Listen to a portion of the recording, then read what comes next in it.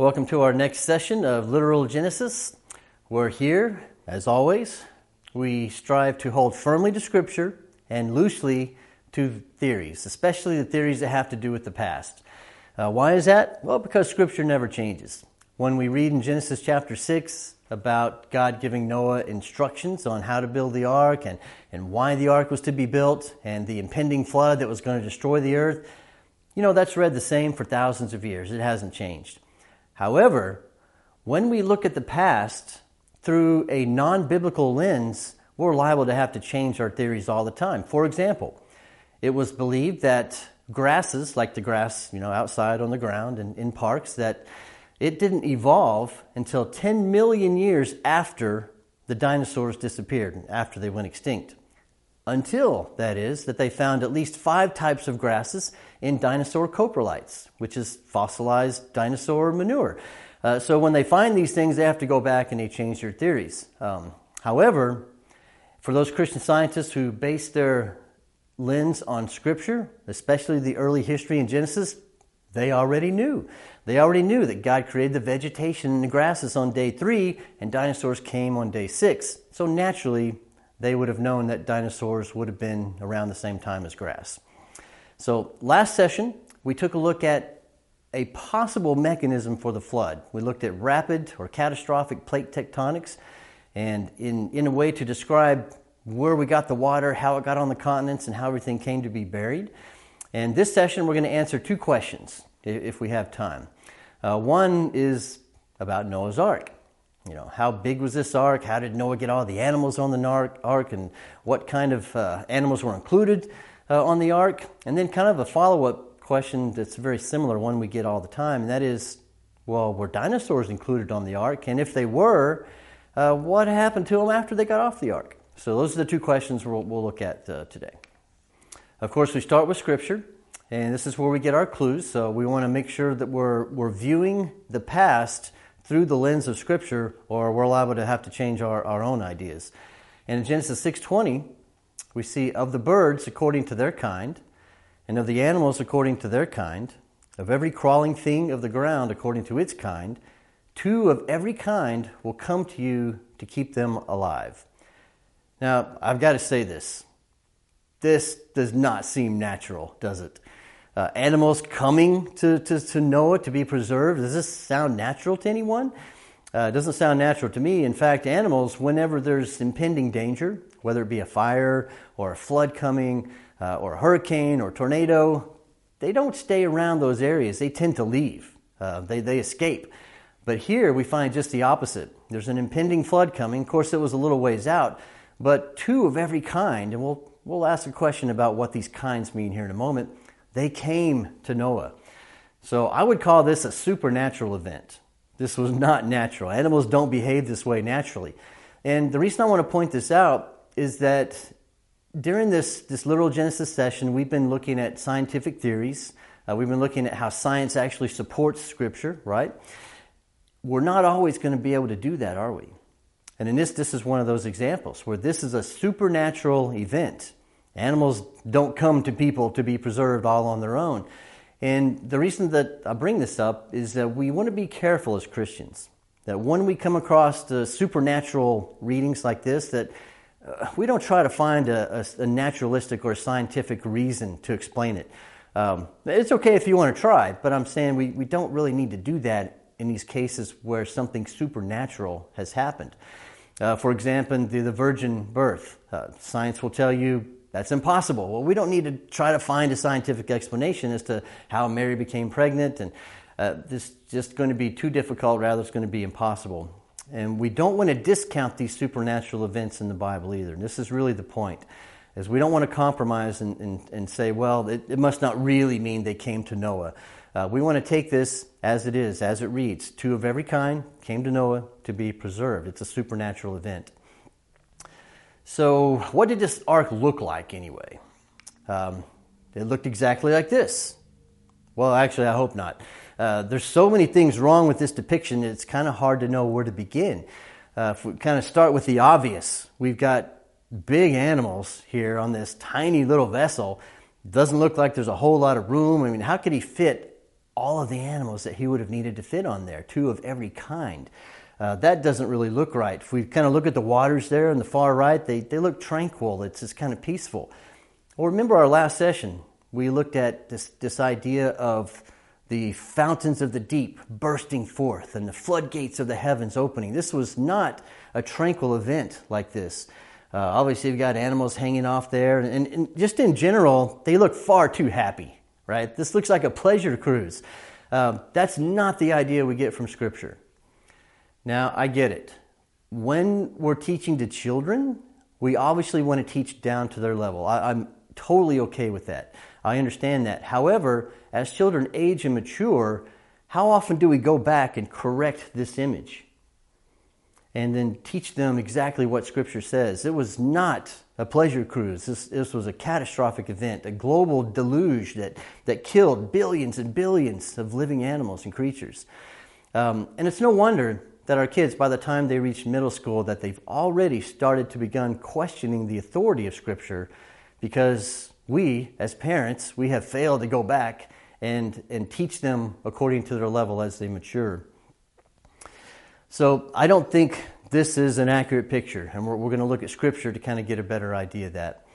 But how did the animals fit on the ark? Well, actually, I think it comes down to a couple of things. One, how many animals are we talking about? Are we talking millions? Are we talking hundreds of thousands? Are we talking thousands? So that's one question that we need to get answered. Another is the size of the ark. Was it like that bathtub ark we just seen, or was it immensely larger? Really, it comes down to math. Sorry to say, it's a math problem, right? We need to figure out the number of animals and the size of the ark to get an idea of how this might have been possible. And the Scripture doesn't leave us without clues. We don't have to guess here. So naturally, we go to Scripture to look for those clues. In Genesis 7:15, it says, "So they went into the ark to Noah," this is talking about the animals, "by twos of all flesh, in which there was the breath of life." Here we have our first clue. Animals that were preserved, or at least 2 of animals, 2 of every kind. And when we read in other passages in Genesis where there were 7 of other kinds, 7 of the clean kinds, so there wasn't just 2s, there was actually 7 pairs of some of the others, that these animals had the breath of life in them. Well, I'm not sure what that means, but that's a clue that we need to hang on to. Actually, if we kind of fast forward here a few verses to verse 22, Scripture says, "Of all that was on dry land, all in whose nostrils was the breath of the Spirit of life died." So it's kind of coming together. We get the idea that the animals that were destroyed, who weren't represented on the ark, were land-dwelling, air-breathing creatures. And by air-breathing, the Spirit of life, like in the nostrils, right? Breathe through the nostrils. So this would exclude some things right off the bat, like fish. Fish don't dwell on land, do they? They could survive a flood. Although many, many marine creatures were buried during the flood, many would have survived. What about whales and dolphins? They breathe air. But again, they don't dwell on the land, so they don't qualify as having a counterpart on the ark. Things like insects. Insects respirate differently than mammals. For example, you and I. They breathe in oxygen through pores in the skin. It's not the same as having nostrils. So we can eliminate some of these things, although I imagine plenty of insects would have hopped on the ark anyway, right? And insects have a way of surviving these catastrophes. They could survive on floating mats of vegetation, for example. We don't have to really explain the insects, but it really comes down to these land-dwelling, nostril-breathing, air-breathing animals. These are the 2 clues that we want to go by. So this means that we would have need to have 2 of every kind of dog, right? 2 German Shepherds, 2 Spaniels, 2 Bulldogs. Now this doesn't sound right. We need to key in on what this term kind is, because Scripture keeps talking about these kinds of animals. So we wouldn't need 2 of every one of these. In fact, today there's over 400 species of dogs. I don't know what Noah would have had in his day. He would have had probably more than 3 different species. So would he have needed all these different species of dogs? I don't think so. In fact, let's go back to Scripture. Let's get a little better understanding of this word kind. In chapter 6, verse 19 to 20, God's telling Noah, you shall bring 2 of every kind into the ark, of the birds according to their kind, of the animals according to their kind.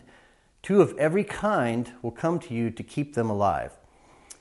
Now, if we couple this with what we know about Genesis chapter 1, when God created the entire universe and everything in it in 6 days, He rested on the 7th, He gave commands to the living things. He told the fish to multiply, be fruitful after their kind, the sea creatures. He told the land animals to do the same, the cattle kind, reproduce after your kind, humans to reproduce after their kind. So we get the idea that a biblical kind is not necessarily a species, but something on the level of where you could still reproduce. And I'll make this more clear here in a moment. Because, and I have it underlined here, the sole purpose of these animals coming to Noah was to keep them alive so that when they exited the ark after the global flood, they would have been able to reproduce and fill the earth again. So that was the purpose. So it has to do with reproduction within a kind, within a biblical kind. So going back to our dog analogy, we don't need all the different species of dogs. That's just too low. That's too specific. Instead, we would just needed 2 of the dog kind that had within them all the genetic variability to produce all the species that we have today. In fact, scientists say those 400 and some species of dogs we have today, they all came from one pair of dogs. That's what they say, looking at the genetics. Probably something on the order of a wolf is generally what's accepted here. Same thing for cats. We don't need lions and tigers and cheetahs and all the different kinds of cat kinds. We just need 2 of the cat kinds that, again, had all the genetic variability within them to produce the variety of cats that we have today. So automatically you can kind of see now that we don't need millions, right? We're kind of backing off of that number. When we back up a little higher to the level of kind, this number is probably much, much less.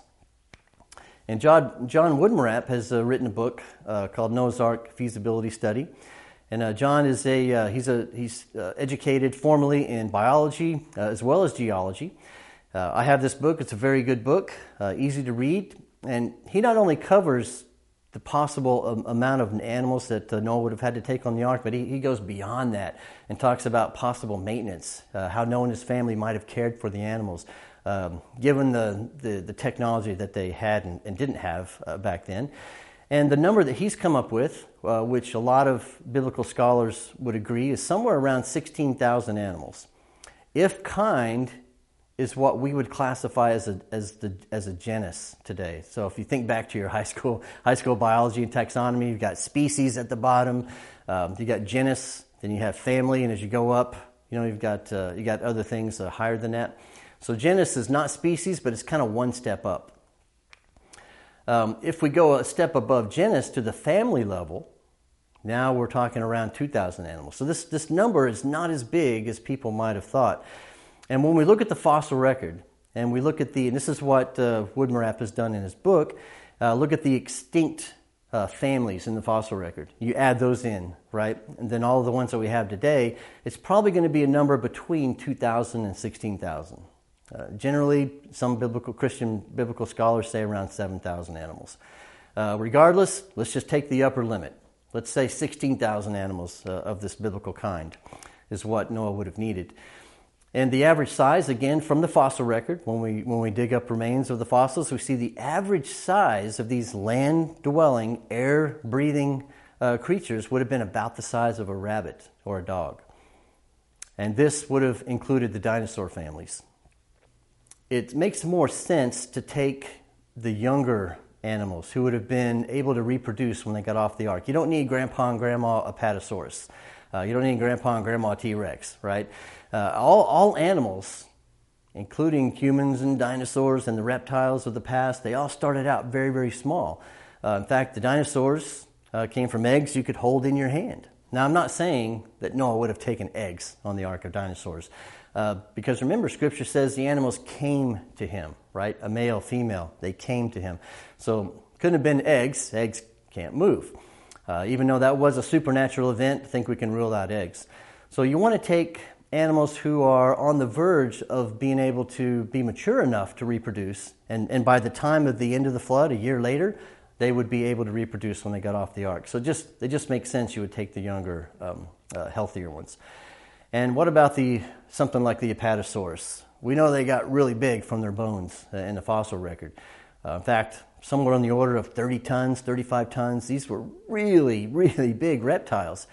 However, scientists have studied these growth rings inside of these Apatosaurus bones, and what they have learned is that up until about age 5, the Apatosaurus weighed less than a ton, and it grew very, very slowly. But once it hit 5, it grew an order of around 5 tons per year until it got, to maturity, at the age of 12 or 13. So why not take the 4-year-old Apatosaurus, right? Very, very small, took up a lot less space, ate less food, requires less maintenance, if Noah had to do much maintenance at all. There is this concept of hibernation that, some scientists believe happened while the animals were on the ark. Again, could have been supernaturally imposed. But we want to take the smaller juveniles, right, is the key here. We don't need the gigantic dinosaurs. And when we narrow those down to the dinosaur kinds, there were probably less than 30 kinds. Not all the species of dinosaurs that we know about today. Again, just looking at the fossil record of what we know there. So where does this biblical kind fit? I've got a chart here of the different taxonomy classifications of the red fox. And if we start very, very low down here at the species level, that's Vulpes vulpes, that's red fox. Red foxes can reproduce with other red foxes. We know that. If we go higher up to genus, to just Vulpes, we know that at this level, they could also reproduce not only amongst themselves, but with other kinds of foxes, not just red fox. We go up one more to family, that's Canidae. And this is where it gets interesting to me, is that at the family level, we still have the ability for these animals to reproduce. Well, what kind of animals are in the Canidae family? It would include foxes, dogs, wolves, coyotes, jackals, dingoes, right? All these things we know, many of them can reproduce today at that level. So wouldn't it make sense for Noah to have 2 of the family of Canidae, what we would call the Canidae family, instead of going down here at the species level, which would be really broad, too specific. So it's generally thought that biblical kinds is somewhere between the genus and the family level. That's where we get the numbers of either 16,000 at the genus or 2,000 animals at the family level. Okay? Now, I've had the argument brought up that there's really no way to know for sure what a biblical kind is, and we should be ultra safe and go by species. Okay, so let's do that just as an exercise. I have a chart here of the air-breathing, land-dwelling type of animals that Noah would have preserved on the ark. Reptiles, birds, amphibians, and mammals, even though all the amphibians may not have qualified there, but we're going to include all of them. Now, this is a modern number that we're going to look at here. Again, no fish, no whales, no dolphins, no insects, don't need those, no fungi, right? Those don't qualify, but these do. And if we look at these numbers and we add them up, this is from the IUCN, by the way. If you've heard of the IUCN Red List, that's the endangered species list. This is where this comes from, but these aren't endangered. These are just numbers of species that have been cataloged today. We come up with about 32,234 species of these types of animals that if we looked at today's numbers, this would be the number that Noah would have had to take on the ark. So either 2,000 or 16,000 or 32,000, right? Those are the ranges that we have to work with. So we'll go back to Scripture. Let's get a little more information here. Now we need to figure out, now that we kind of have a number in mind, well, how big was the ark? Is it going to be large enough to house all the animals? And Genesis 6:15 says, "This is how you shall make it. The length of the ark shall be 300 cubits, its width 50 cubits, and its height 30 cubits. Now, we all know what a cubit is, right? We use it every day. Actually, we don't use it every day. We kind of have to go back in history to get an idea of a cubit. And it was used all throughout ancient history, not only by the Hebrews, but by the Egyptians as well. And we have different measurements here, depending on the era. In fact, Ezekiel, when he was told to make the altar, he was told to make it a cubit and a hand width. So it was a cubit plus a little bit more.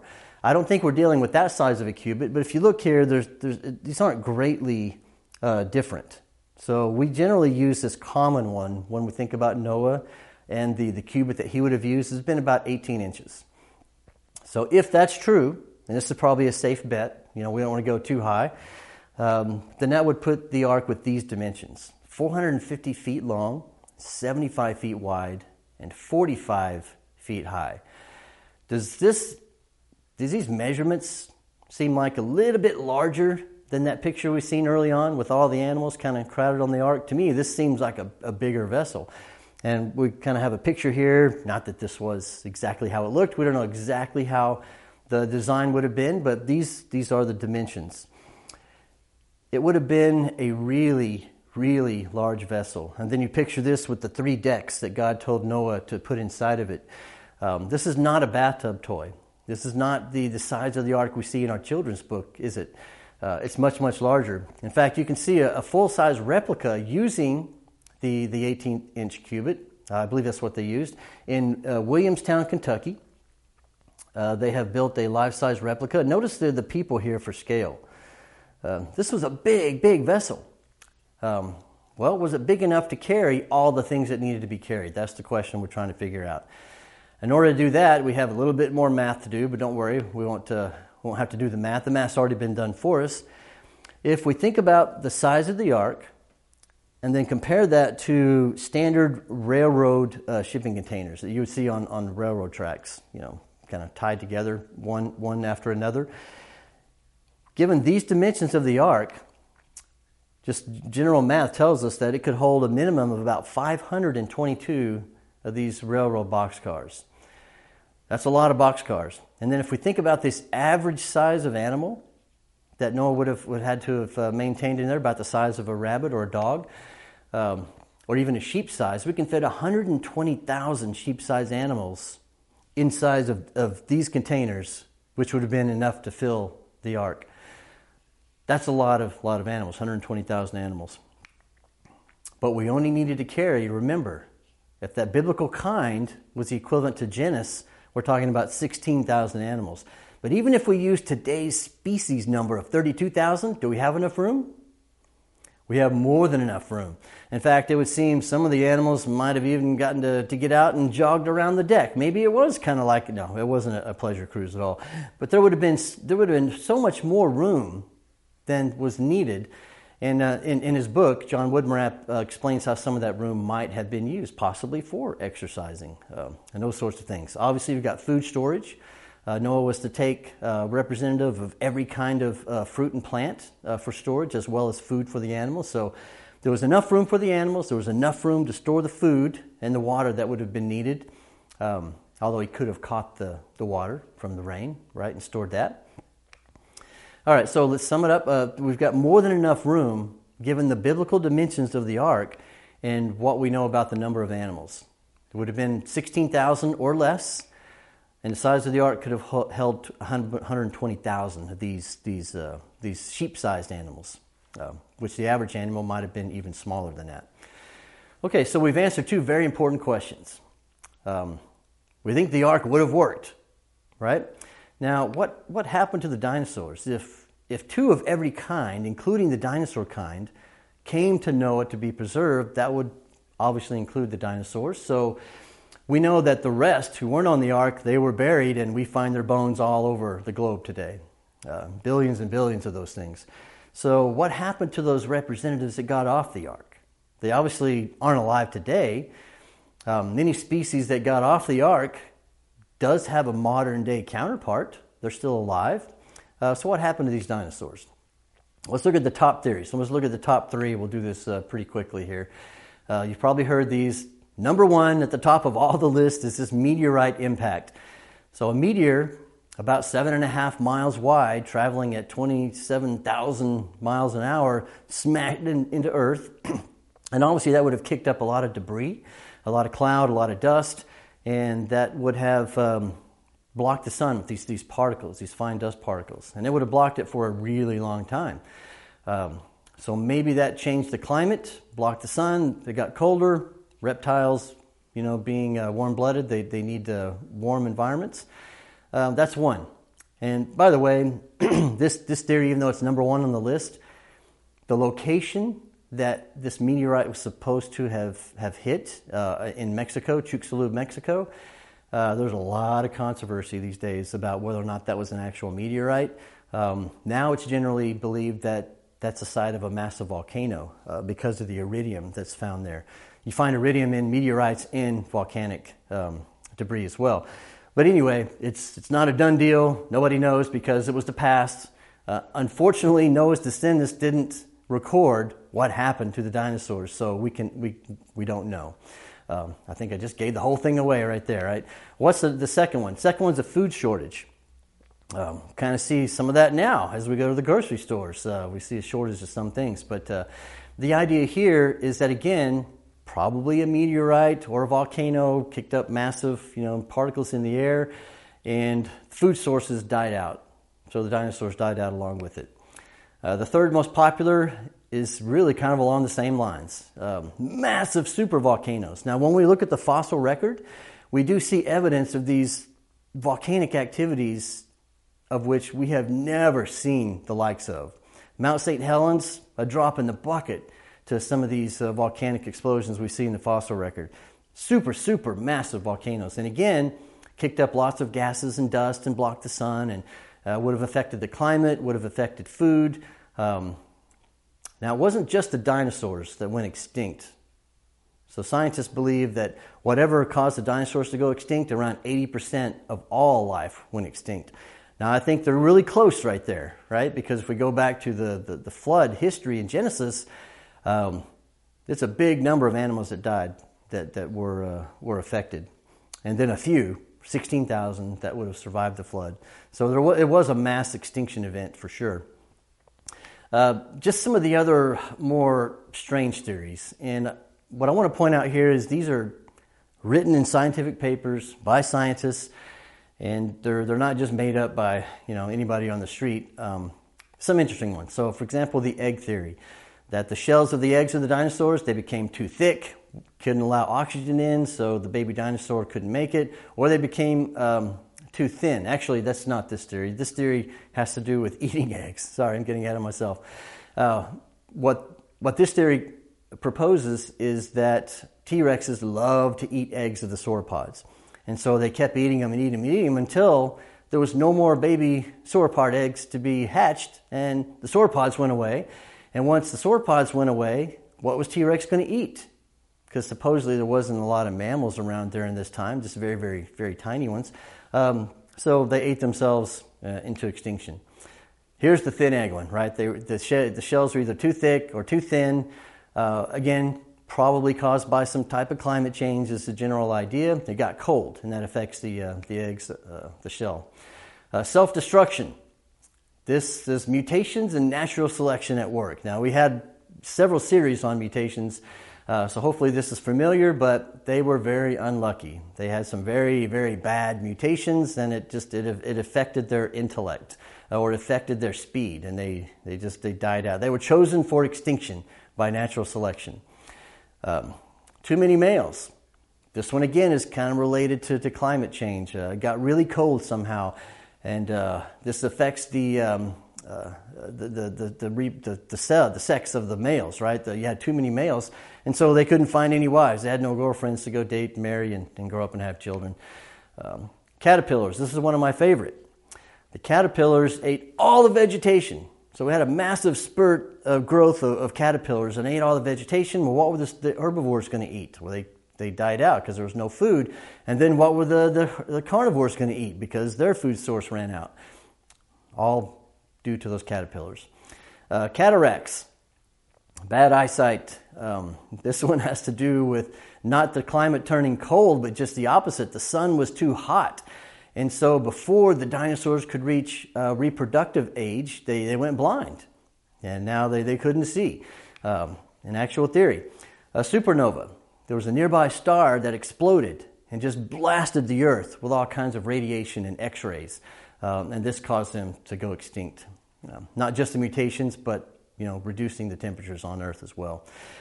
Lots and lots of theories here, but Robert Baker kind of sums it up nicely. He says, traditional dinosaur theory is full of short circuits. Like the antiquated wiring in an old house, the details sputter and burn out when specific parts are tested. What's he saying here? He's saying when it comes to what happened to the dinosaurs, which is it's a good question to ask. It's an important question. But the theories just come and go, and there's so many of them. In fact, there are over 160 published theories. Now, many of them are kind of fallen out of popularity, but overall, there's a lot. What does this tell us? With so many different theories, it really means we don't know. And again, Noah's descendants didn't record for us what happened to every animal kind after they got off the ark and started reproducing. There's more than just the dinosaurs that went extinct. In fact, in the last 100 years, so recent history, IUCN has recorded over 1,000 species that have become extinct. Now, this is a very, very generous number because they're only taking into consideration the species that have been cataloged. There are on the order of several million species that haven't been cataloged. And when you add those in here, we actually have daily extinction events. That's what the IUCN tells us. And the other interesting thing about this is that 1,000 species that have gone extinct, this is largely coinciding with the effort of humans to prevent this. Even in my lifetime, I've read about lots of species that have gone extinct. And this is with great effort on the behalf of IUCN to not let it happen, and it happens anyway. So it's not just the dinosaurs, right? Species go extinct all the time, even when we do our best as humans to prevent that. So kind of bringing it back around, full circle. Why? Why would God go through this event, a year-long event, not counting the time Noah spent the year building the ark, going through the flood, going through the fountains of the deep, bursting forth, the floodgates of heaven, all of this to preserve the animals on the ark and to kill so many living things, including the humans that were not on the ark. Why would he go through this great length to do that? Well, let's go to Scripture. Get an idea. Genesis 6:5. Then the Lord saw that the wickedness of mankind was great upon the earth. Wickedness is not good. God hates wickedness. He hates sin. He goes on, and that every intent of the thoughts of their hearts was only evil continually. I think about this verse a lot. We see evil in the world today. We have people that are malicious. We have people that do good. But I wouldn't say that every human that I meet only has evil continually, and that their intentions are only evil. So we're talking about a time and period where people were really, really selfish, and they were really, really doing bad things. And he goes on in verse 7, Then the Lord said, I will wipe out mankind whom I have created from the face of the land. And I don't want us to miss the point here. It's, we started out asking the question, how could Noah have fit the animals on the ark? We answered the size of the ark, the biblical kinds, but I don't want to miss the point, and that is this. That is, God really hates sin, and he judges sin, and he punishes sin. So the flood is a picture for us of God's judgment, his righteous judgment. On the other hand, it's also a picture of salvation, because Noah, his wife, his 3 sons, and their wives, 8 people in all, they were saved. Why? Why just this small group of people? Well, in Genesis chapter 6, Scripture says that Noah found favor in the eyes of the Lord. So even amongst all this wickedness and evil going on, which God hated and he had to judge because he is just, he is also able to save those who obey him. And that's the picture that I want to leave us with today. Now, in our next session, we're going to take a look at the age of things. So we've kind of been skirting around this idea of age, and why do things look old, and why do fossils date so old? Why do rocks date so old? Why do we have starlight coming from so far away? If the earth is really about 6,000 years old, along with the universe, then how do we reconcile this with a biblical lens? And that's what we'll take a look at in our next session. Thank you so much.